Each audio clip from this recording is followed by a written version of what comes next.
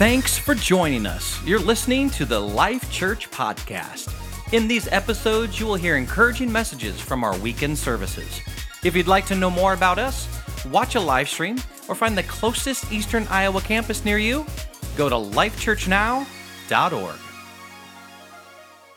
Hey, my name is Wayne. I'm one of the pastors here. We are in a new series we started last week called Open the Door and Let Them In.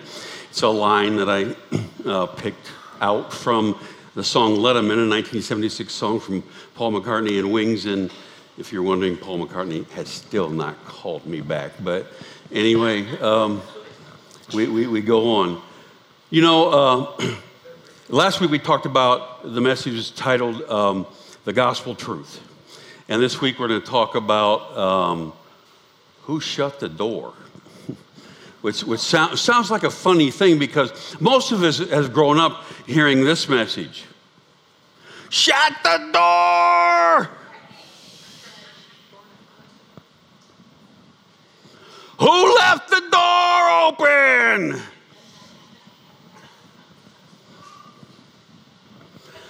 And if you're from the Midwest, you might have heard this. Were you born in a barn?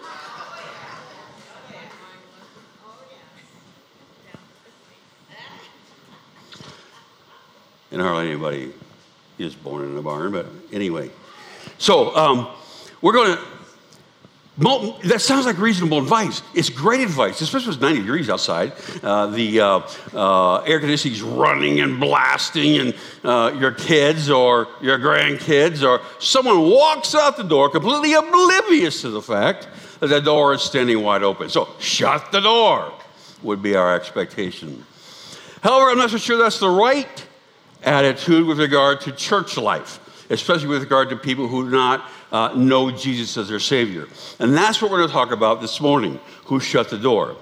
We're going to do so, first of all, by looking real quickly at a very well-known passage that probably most of you know, have read, and it's about Zacchaeus.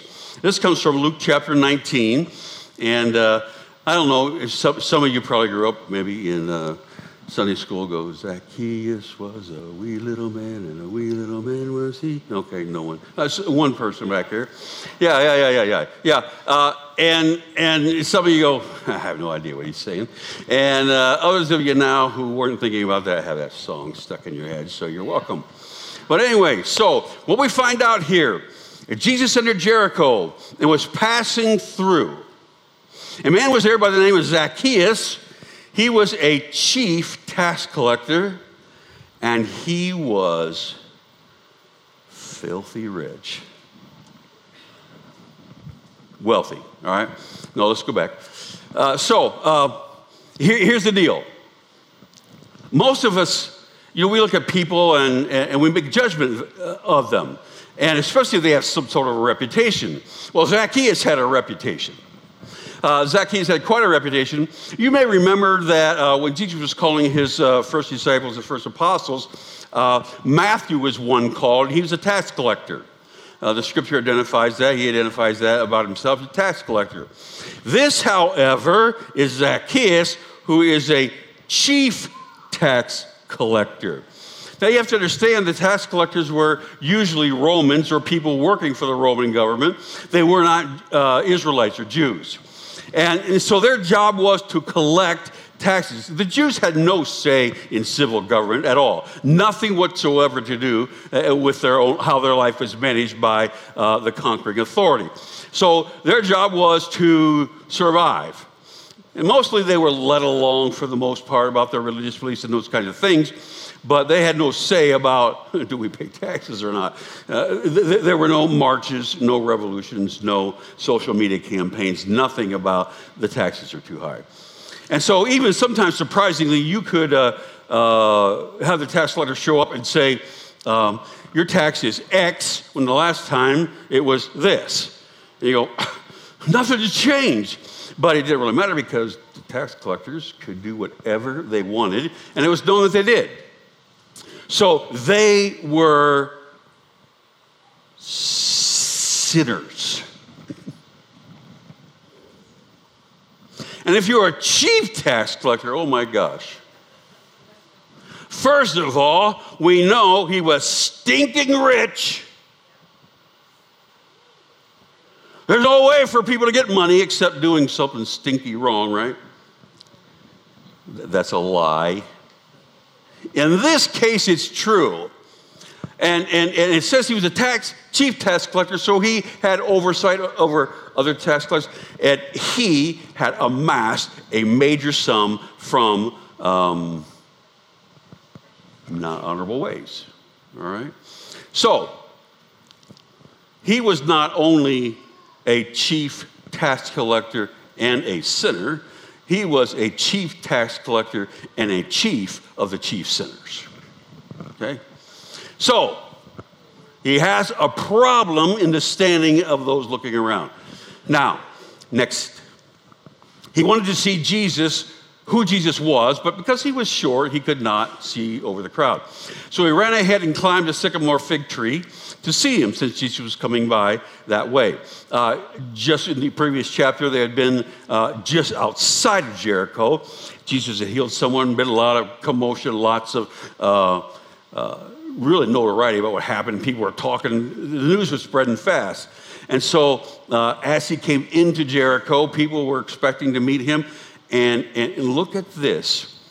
Isn't it strange, or maybe not, that a chief of the chief sinners wanted to see Jesus?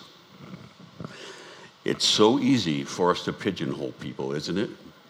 To assume that, well, by that reputation, good gravy. Let's just stay away from them. They don't want anything to do with Jesus anyway, so we know that. It's certain. We've decided they don't care. We don't care about them. Next. When Jesus reached the spot, he looked up and said to him, Zacchaeus, come down immediately. I must stay at your house today. So Zacchaeus came down at once and welcomed him gladly. All the people saw this and began to mutter, he has gone to be the guest of a sinner. Now, very interesting that Zacchaeus we're told that he welcomed him gladly. Well, this time he had heard Jesus speaking. He had heard of some of what Jesus was testifying to, but he welcomed him gladly. It is sometimes very surprising to people who are open to the message, not just because they don't have anything better to do, but are curious, truly interested, and willing to commit. He received Jesus gladly, it says. Woohoo! Celebrate, wow, that's amazing. Praise the Lord, etc., etc. All the people saw this, and all the church people, and began to mutter, he is going to be a guest of a sinner. When I was just starting out in ministry, my first assignment was planting a church, starting a church from scratch. My wife was with us. We knew this much about starting a new church, and it showed. But at any rate, this was an acceptable and taught practice at that time in 1985. As I was going around the town, I was knocking on doors and having some simple questions that were our questionnaire, kind of getting the pulse of where people were at in the neighborhood. I came across Karen. Karen was a young single mom. She had 3 children, young children, all by different fathers. She was a chain smoker. Her house looked like she had 3 small children. And she was a heavy drinker. Amazingly, this was not the kind of person I was looking for as one of my first attenders to our new church. But Karen, lo and behold, I stumbled through talk and then gospel presentation, and she gave her life to the Lord. And now 30 years later, 30 plus, she's sober, has been sober that long, I should say. Has been sober that long, and she's been married to the same guy for just a little under 30 years. She's a faith-filled, enthusiastic, confident, praying person who lives in Colorado now. But lo and behold, who knew? Okay? See, there's a big deal here. We often think of the people who need Jesus are caring. Those are the kind of people who need caring. Zacchaeus needed Jesus also. It doesn't matter whether you're down and out or whether you're up and out. You still need Jesus, is the bottom line. And Jesus is the same person to the down and out as he is to the up and out. The last several weeks I've received a letter from someone who's upset with the church and has chose to leave.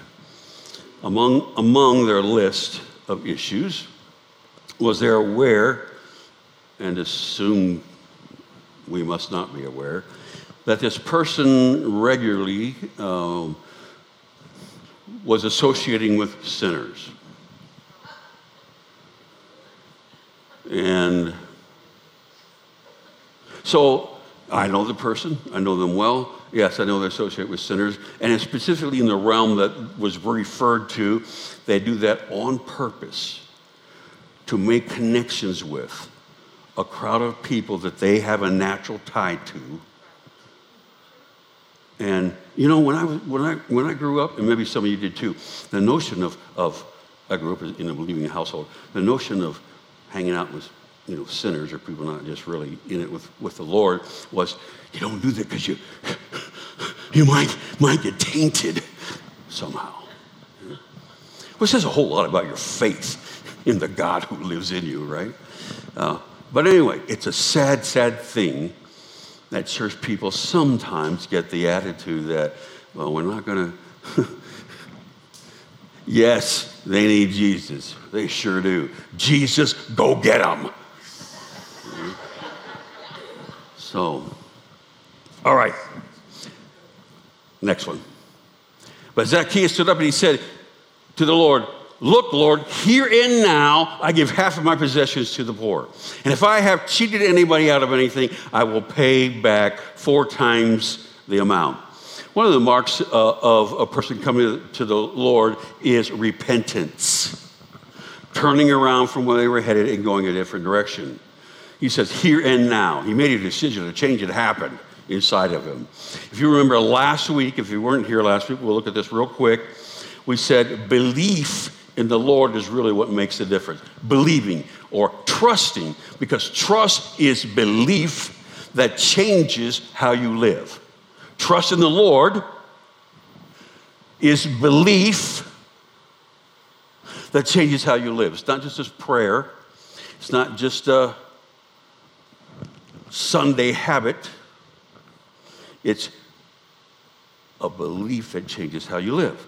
So, one of the things we did, one of the things we're going to look at here in this last section is Jesus said to him, "Today salvation has come to this house, because this man too is a son of Abraham." We're not going to go into why that's important in the Jewish realm, but for the Son of Man, Jesus, came to seek and to save the lost. Salvation is needed. Jesus came to seek and save. Save from what is the question that we really wrestled with last week in the gospel truth. Saved from what? The gospel is bad news. It starts with bad news. All right? All have sinned and fall short of the glory of God. Everyone sins. We're not just mistakers. Okay? Everyone sins. Sin equals missing the mark. That's true, but we have to understand what miss the mark means. What mark? Mark is perfection in God's sight.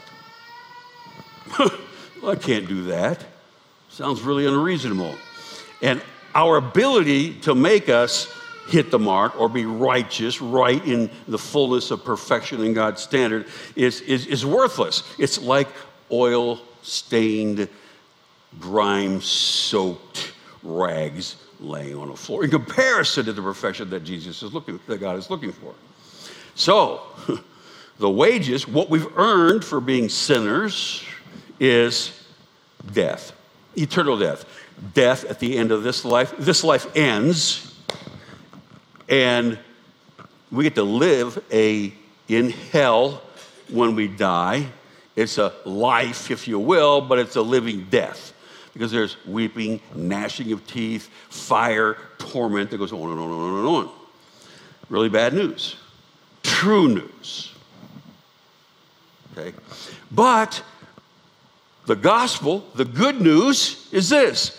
The good news is that Jesus is God's provision to save us from sin and give us eternal life, all which we cannot do on our own. That's the gospel. That's what we looked at last week. What is the gospel? What's the gospel truth? What's true? What do you need to know? What is the gist of the gospel? You can define gospel all kinds of different ways, unfortunately, because people do. But what does the Bible say? The gospel is the good news that Jesus saves us from our sins and has therefore given us the ability to have everlasting life in perfection. When we die here on this earth, we live for him with ever in heaven. But we have to understand something. There's some exclusive claims by Jesus that are essential that we have to understand if we're going to be a true believing Christian. Jesus said, I am the way, the truth, and the life. No one, not one single person, nobody on earth, no one ever has, no one ever will come to the Father except by me. Whew. All ways do not lead to heaven. Acts 4:12. Salvation is found in no one else, for there is no other name under heaven given by which we must be saved. Jesus alone. So here's the deal. It's a challenging deal for those of us in this society today. You're not a Christian if you like Jesus' teaching. You're not a Christian just because you believe he's a nice guy. You're not a Christian just because you think he was a really good example. You're not a Christian just because you love how he loved people. The only way you become a Christian, a believer, a Christ follower, is you put your trust in Jesus and Jesus alone to save you from your sin, which all of us have. Now, I don't know why you come to Life Church. I don't know what got you here in the first place. I don't know what your perspective about Jesus is. But here's the thing we have to wrestle with. It's not just a choice.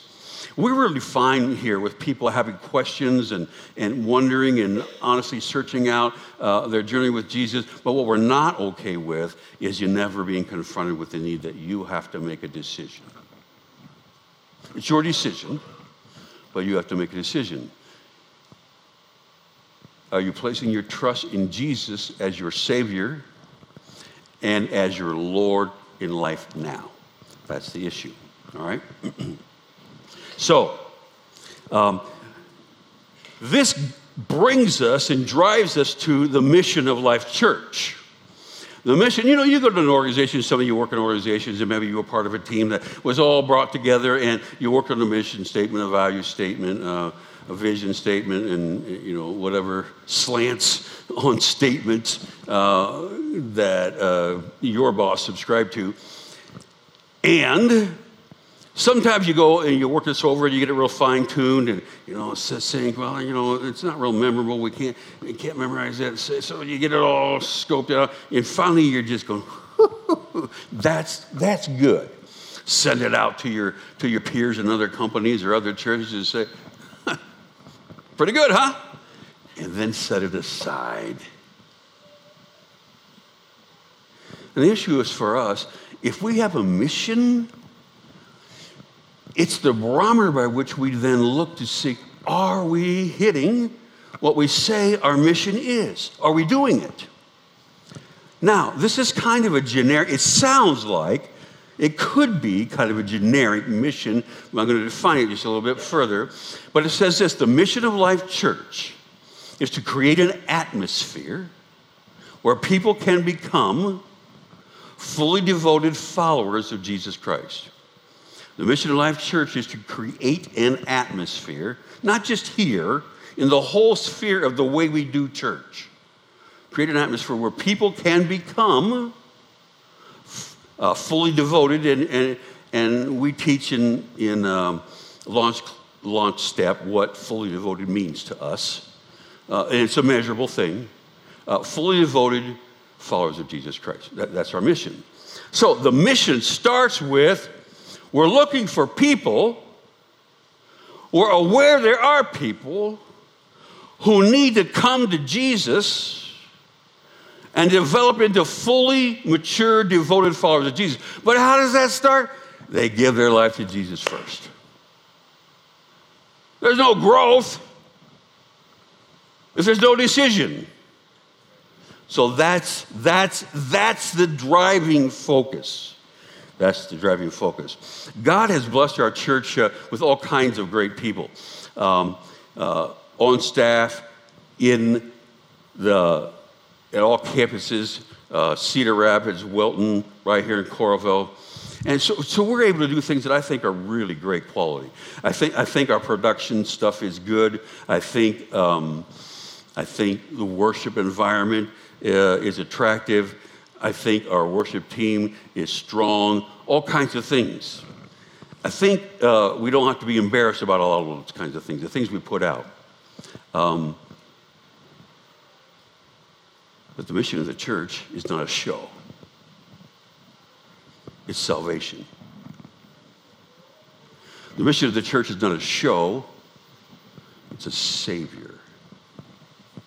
So the question is, are we meeting the mission that we've stated should be the mission of all churches? All right, that's the question. So what we're about really is creating an open door mentality, an open the door mentality, an open the door mentality. What does that look like? It simply is this: make it easy for people to find Jesus at Life Church. Open the door, let them in, subtitled, making it easy for people to find Jesus at Life Church. So if you come in, yes, and I mean finding, I mean committing, all right? Entering into a relationship with Jesus, not just hearing about him or hearing nice things and good things and, oh, they do such great outreach. That Serve Evolution stuff, that's so cool. Yeah, but there's a purpose behind it, okay? So the issue really comes down to this. Can God trust Life Church with people who are looking to find Jesus? There are Zacchaeuses and there are Karens everywhere, right here in our community. The up and out, the down and out, the in-betweens. And the question is, if God says, I have been working in their life, and I'm ready for them to have an encounter with the message of the gospel, where could I send them for that to happen? I'm talking about just on Sunday morning at the moment. There's more to church life than Sunday morning, but I'm talking about Sunday morning at the moment. Where could I send them to so that they would hear it and be able to make a decision and be taken care of after the decision? Is Life Church a place I could do that? That's what he's asking. And so it's a real challenge to me. One of the things that really got stripped bare and was really clarified in the midst of the pandemic about the church in the United States particularly, is that most churches post-pandemic, when they opened again and for a long time thereafter, were averaging in attendance, if attendance is a value, attendance 30 to 50% of what attendance had been. And we were there too. What really says is how many of our people really were trusting in Jesus in a way that changes their life. Church attendance doesn't save you. Okay? trusting Jesus to save you, but it's one of the then growth provisions and declarations Jesus has for people to grow up. And so the other thing that just really disturbs me for quite a while now is this. And if you're fairly new here and went to another church before you came here, please hang on. Don't be offended. But the majority of strength we have here at Life Church in terms of mature believers are people who came with that strength from somewhere else. They weren't raised up, grown up spiritually here. Now, a lot of us know about things falling apart in the church, and you have to find another church, and we know all about that. And people move in, and they bring their strength with them. Thank you, Lord. But the real rub about all that is how are we doing about taking people immediately when they have an opportunity to accept Jesus, to place their trust in Jesus, and they hear how to do that, and then they are given tools very quickly, not left alone. Not, hope you make it. Here's a Bible. I know you have no idea how to use a Bible, but here you go. That kind of thing. And think we're doing a good job. All right, so that's the challenge. How did the door get shut in the first place? That's the question. Fair question.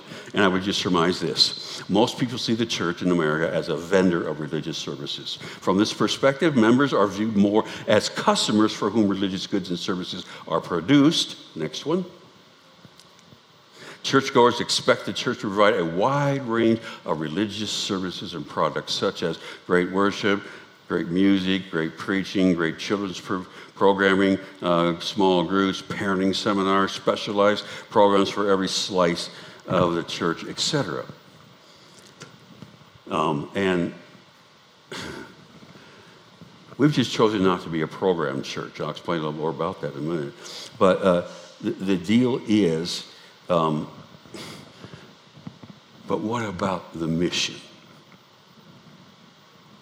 We're naturally bent towards surviving ourselves, so we want to take care of ourselves. We're unwilling to believe that being part of a small group, studying a book of the Bible is with relationship with each other, responsibility for each other, is a legitimate discipleship tool, but it's the most effective discipleship tool. Doing life, rubbing shoulders with other people. Have you ever rubbed shoulders with other people?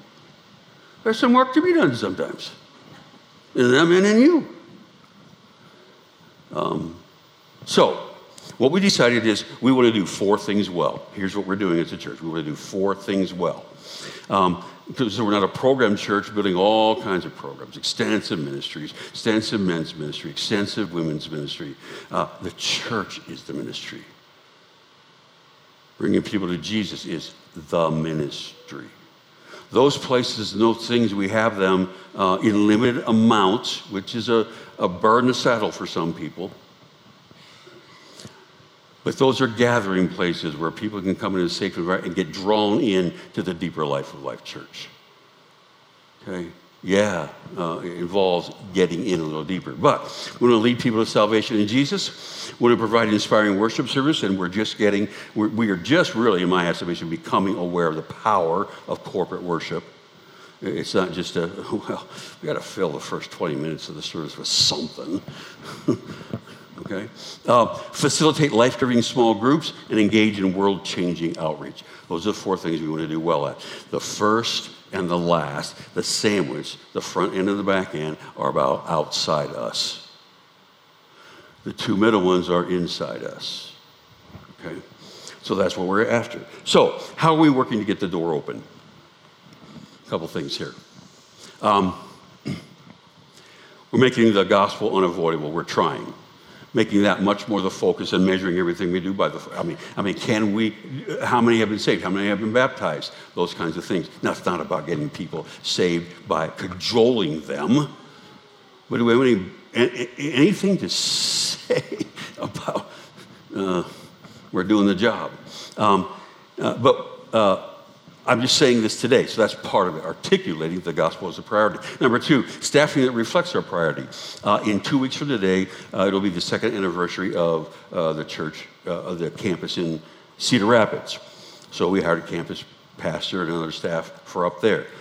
In September, it'll be 1-year anniversary of the Wilton campus.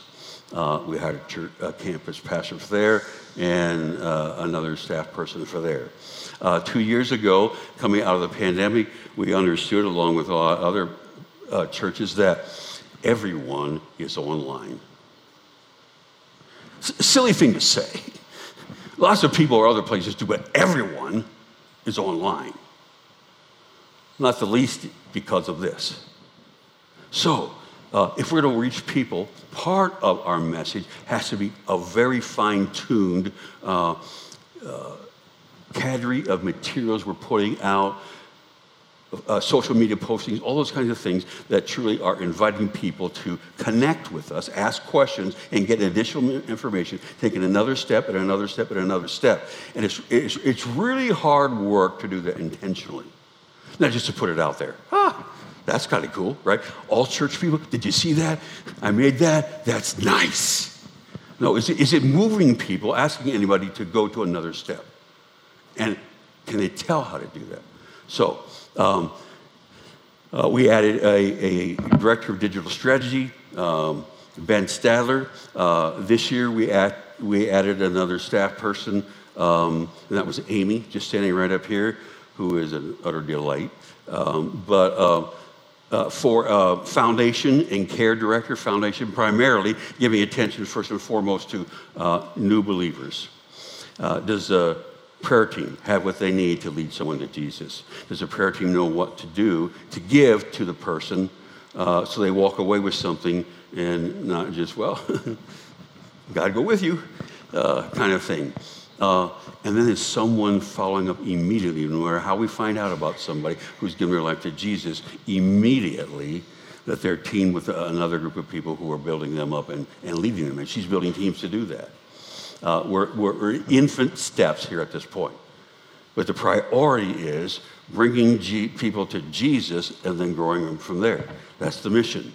And then the other thing, here's a quick, invite people to come.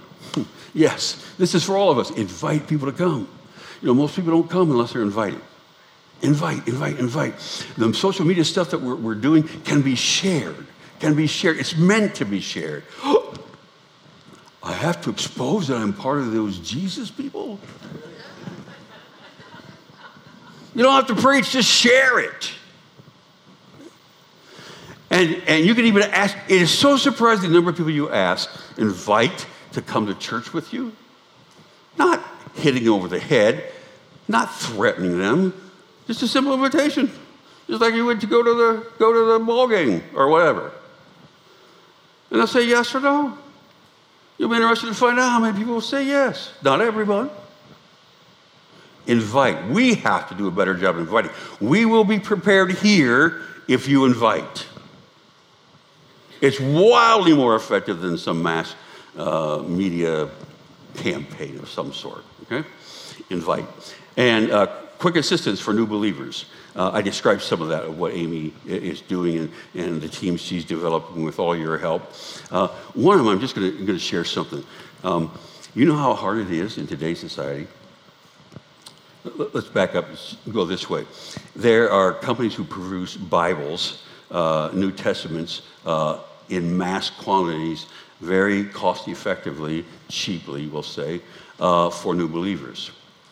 And you can get one of those Bibles for $1.50. You can get them in bulk. You can't read it.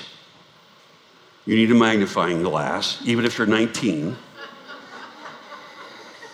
And the pages turn brown as soon as you take them out of the box.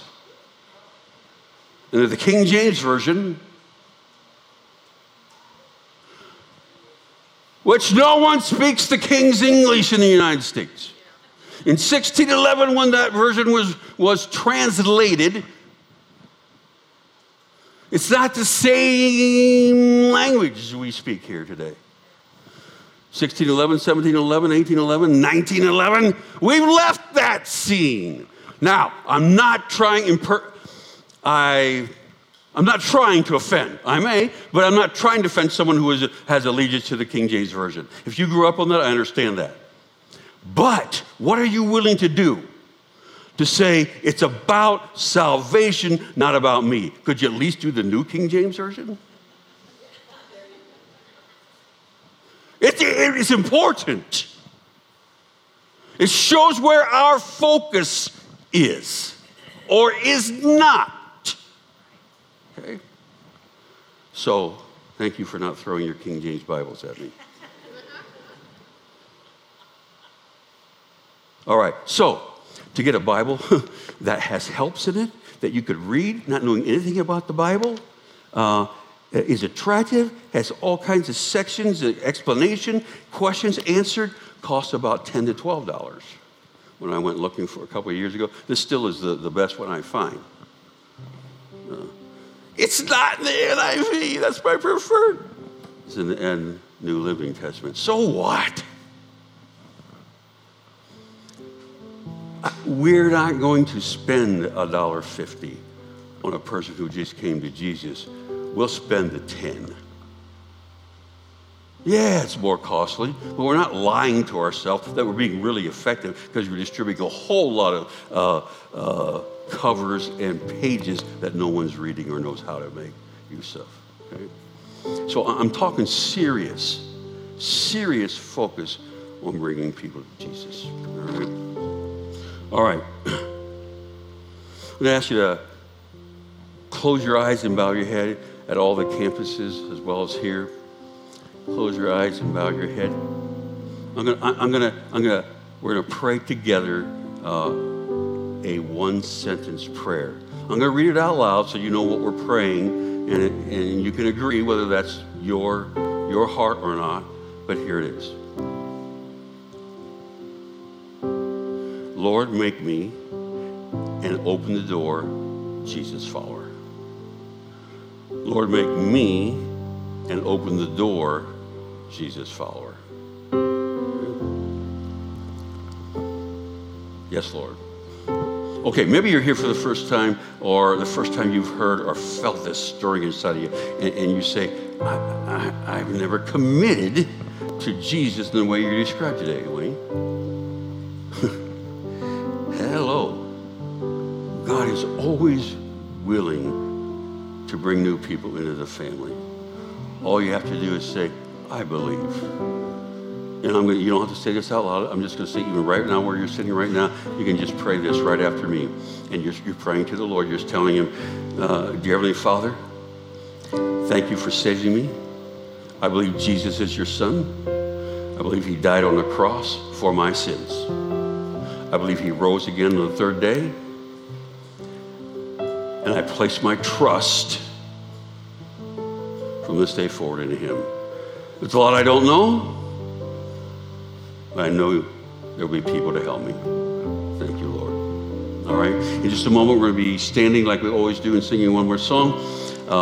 When we do, if you need prayer, there are going to be prayer members of our prayer team at the corners.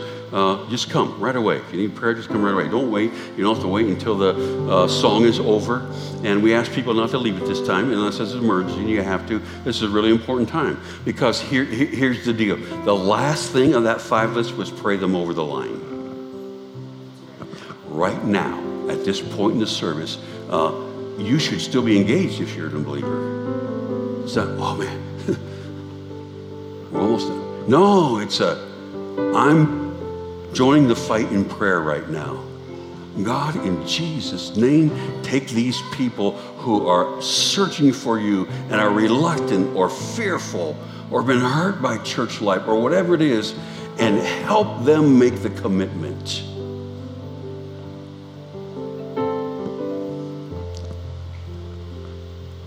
All right, let's stand. If you need prayer for anything, go to the sides. Father, in Jesus' name, I just pray that you will draw everyone who needs prayer. In Jesus' name.